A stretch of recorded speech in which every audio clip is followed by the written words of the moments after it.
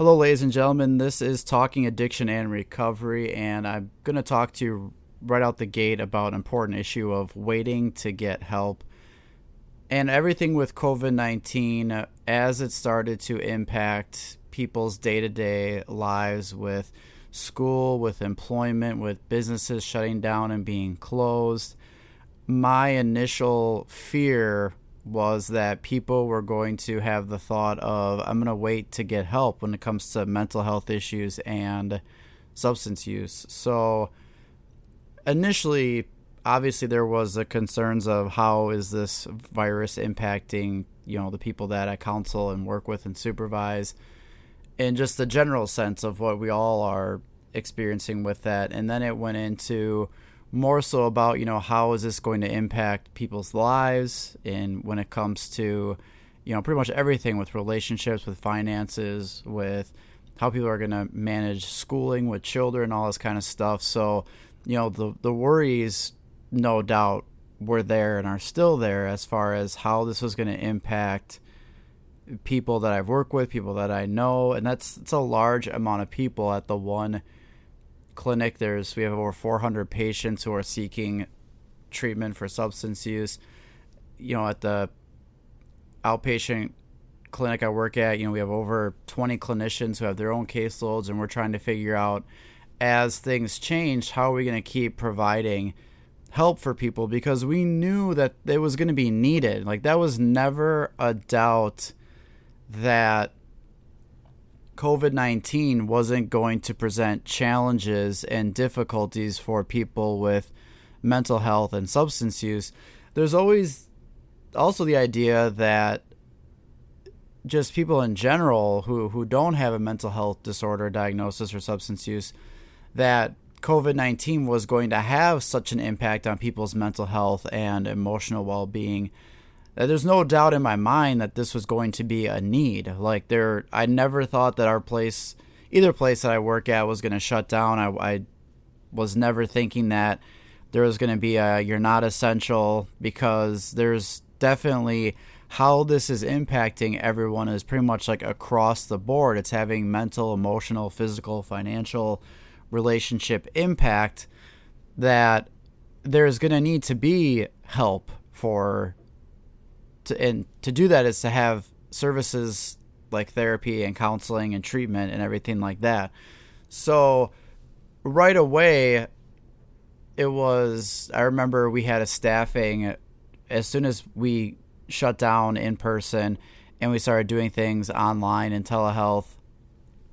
The first, question was really like, how do we stay, connected with our current clients? How do we make sure that people are aware of the services that we still have? Because my initial thought, which I remember telling the group, was people are going to have in their mind the idea of, well, I'm going to wait to get help. And sure enough, I think no longer than a week went by, we kind of checked in to see how people were doing with appointments getting scheduled, and were we seeing an uptake, in intakes? Were we seeing this in, week one? There were people saying how, some therapists were saying how all of a sudden clients of theirs were like, well, I'm going to wait till this is over and we can get back to face to do that. And for some people, that's okay. They're at a spot where maybe they've been able to manage things and deal with things and have the coping skills and all that. But I also believe there was a number of people who also just believe that and I think this is probably in their best intentions, to wait until this is over in order to then go back and get help.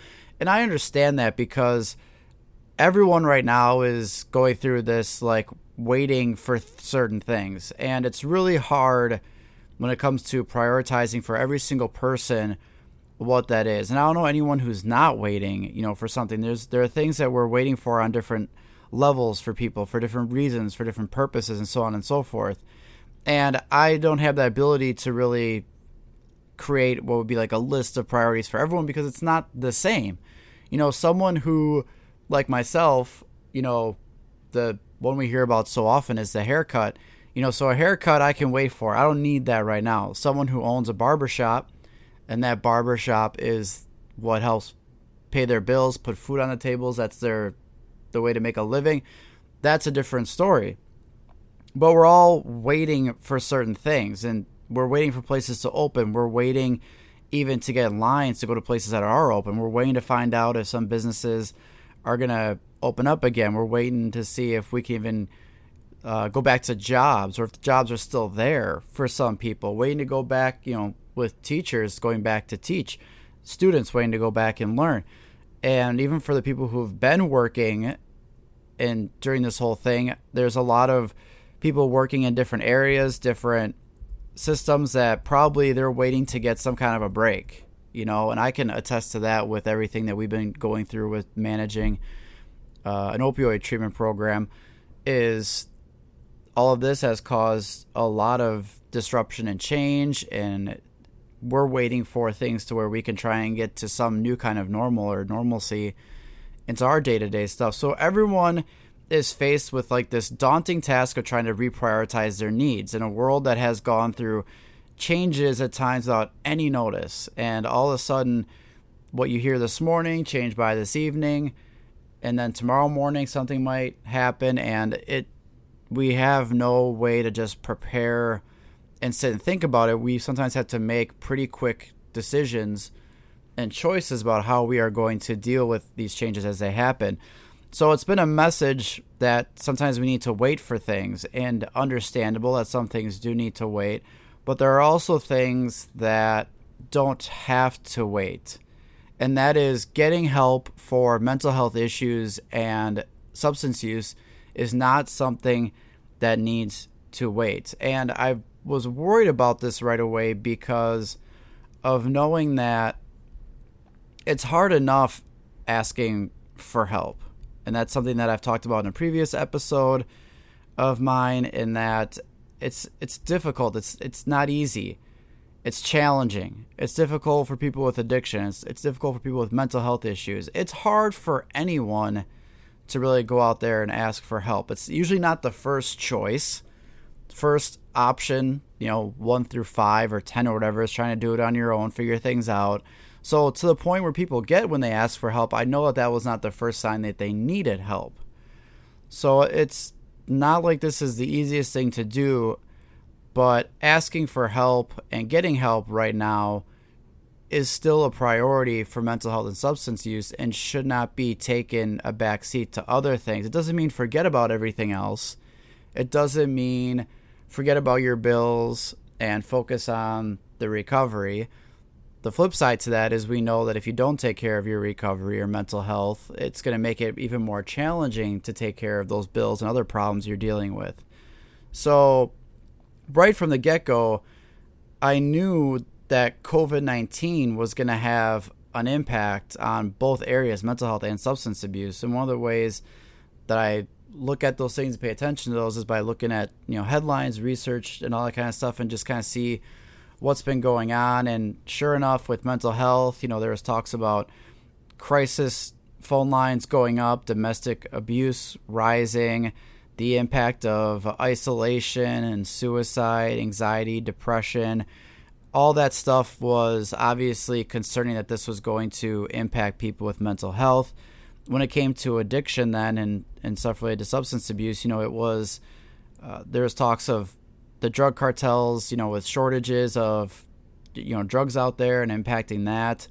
And then all of a sudden, people thinking that would be a good thing. However, that also could put a lot of people into withdrawal, and especially with, look at opioids. You take a look at other things, like people trying to recover during times of uncertainty and social distancing. One of the biggest things we talk about in recovery is connection.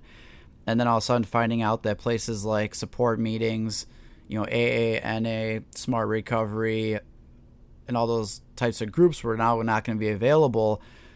And also, there was a lot of things. One of the articles I read about was it was actually 9 signs that you're drinking too much during the pandemic, coronavirus. And so all these things are pointing out the fact that there's no doubt there's still a need. This is needed. We can't just look at this and say mental health and substance use needs to be held off on. And it was really difficult when a colleague of mine a little while ago reached out to me and sent me a message and I was asking, hey, I just want to know your thoughts about how COVID-19 is going to impact addiction and recovery.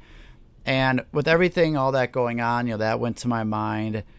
And, sad part about that was 2 days prior to her asking, I found out that a former client of mine that I treated years ago experienced a fatal overdose.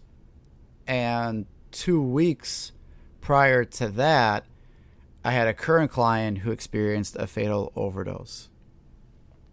And there are times where those waves hit you, where there was one weekend I remember finding out that 3 people I knew had overdoses, and that's not unusual, but when those things hit, and then when COVID-19 was going on, and she asked me this question, it just reiterated to me the fear that I had of people waiting to get help at a time like this when help is still available. There's a lot of things that have been made available to us as clinicians and providers to make our services more available.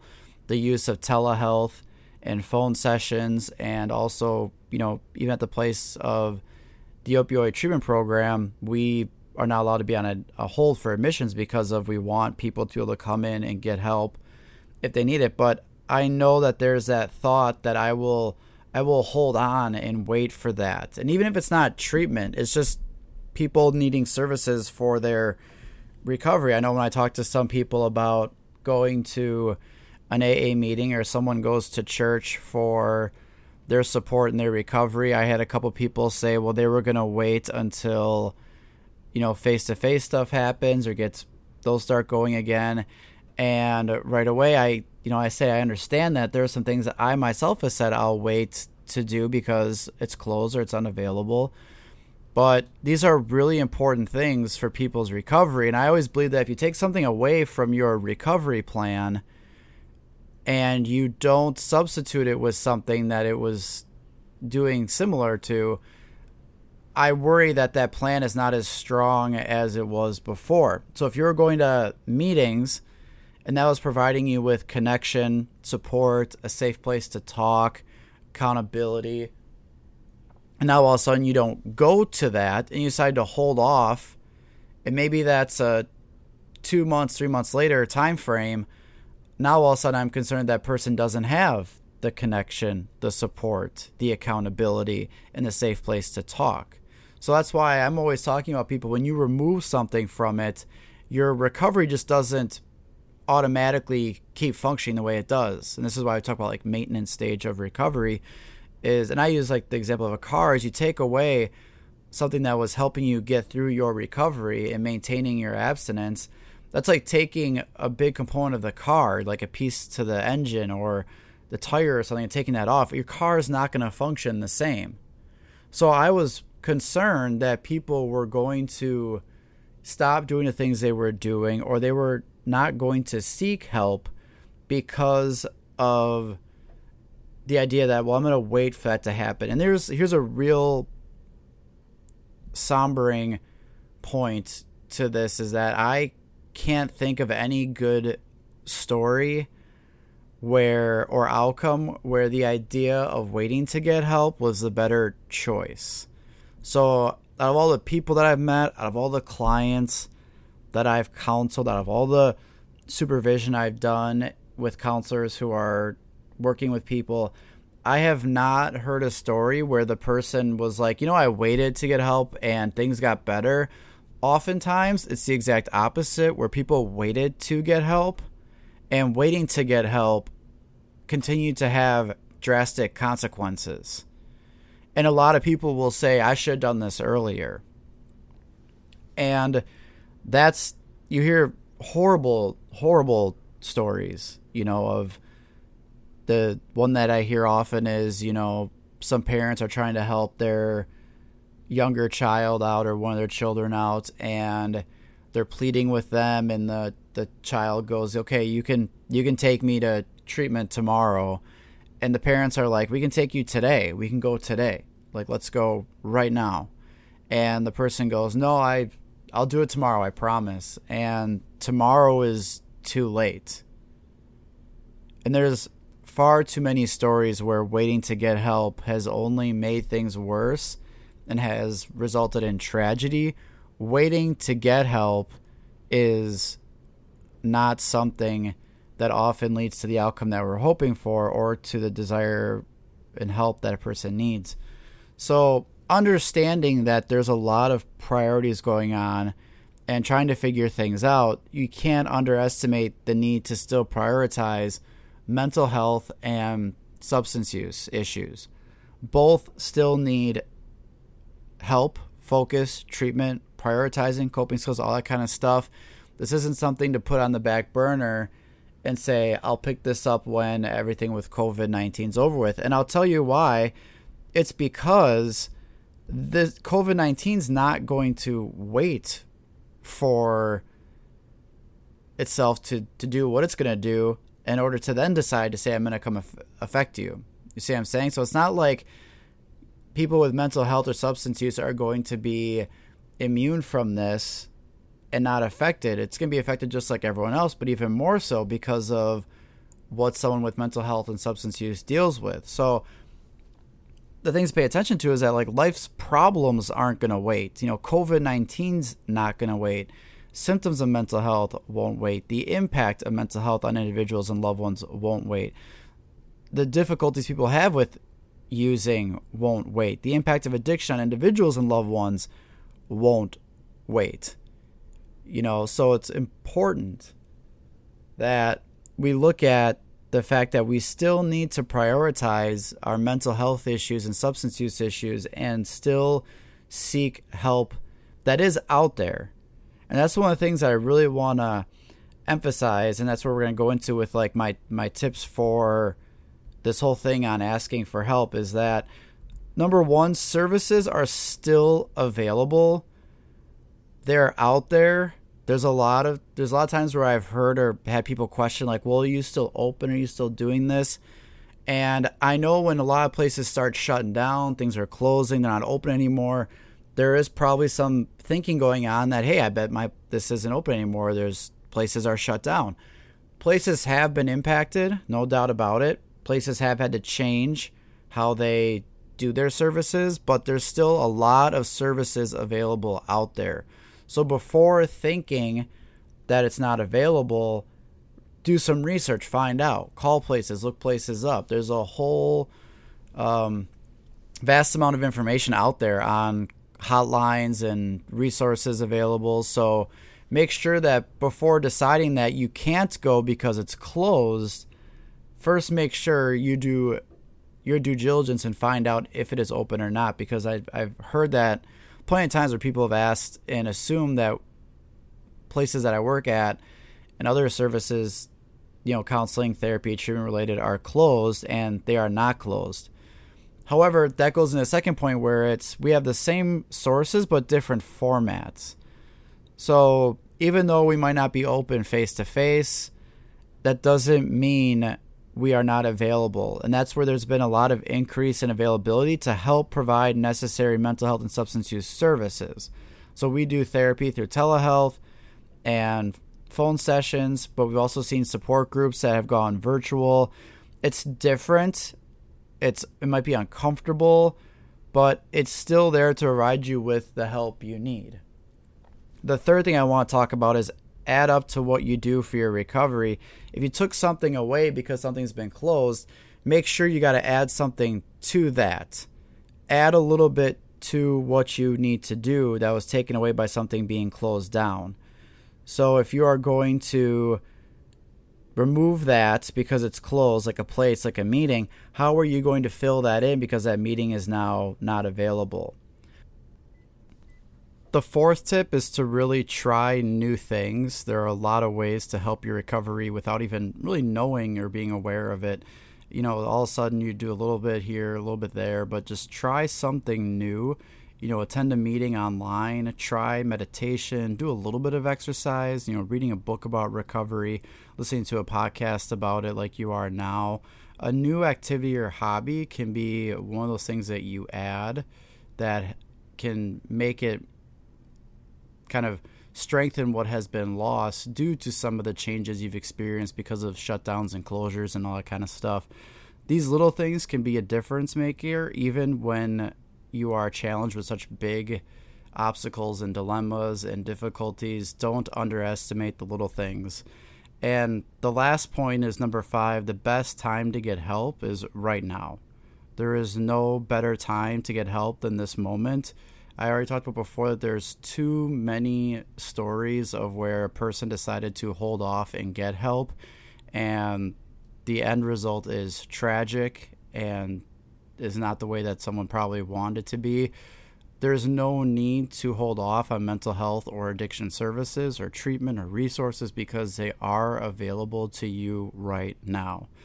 To end, I want to share the story of a man who was stuck on his rooftop in a flood. And some of you may be familiar with this, but the man was praying to God for help. Soon, someone came in a rowboat, and the fellow shouted, "Jump in, I can save you." The stranded man shouted back, "No, it's okay. I've prayed to God, and he's going to save me." So the rowboat went on.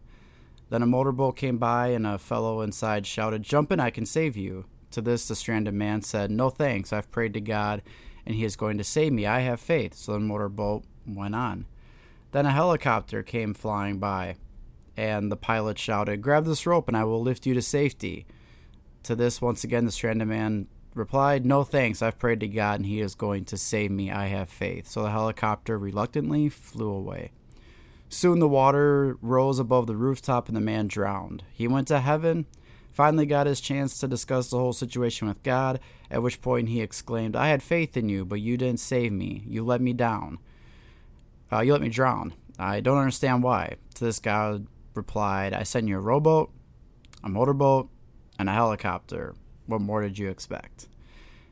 And it's important to kind of look at that. I imagine a lot of people out there are feeling the waters rise as stuff with COVID has continued on, and time frames and timelines and things that we've been doing and worried about continue to grow, and pressure is mounted, and bills are getting behind, and kids aren't going back to school, and all this kind of stuff. You're not going to the job, and businesses aren't opening up, and the changes that we go through. And it's important that while we feel that way, we have to look at the different kinds of help that are out there right now as we deal with this. And for some things we do have to wait, but that doesn't mean everything we have to wait. So there may have already been some things that have gone by, and you decided, no, I'm going to let this ride out. And you don't have to wait for that. You don't have to wait for the waters to rescind in order to get the help that you need right now. So when we're talking about, waiting to get help, like, don't wait to get help before the water gets too high. There are rowboats, motorboats, and helicopters out there ready to help you now when it comes to services for mental health and substance use.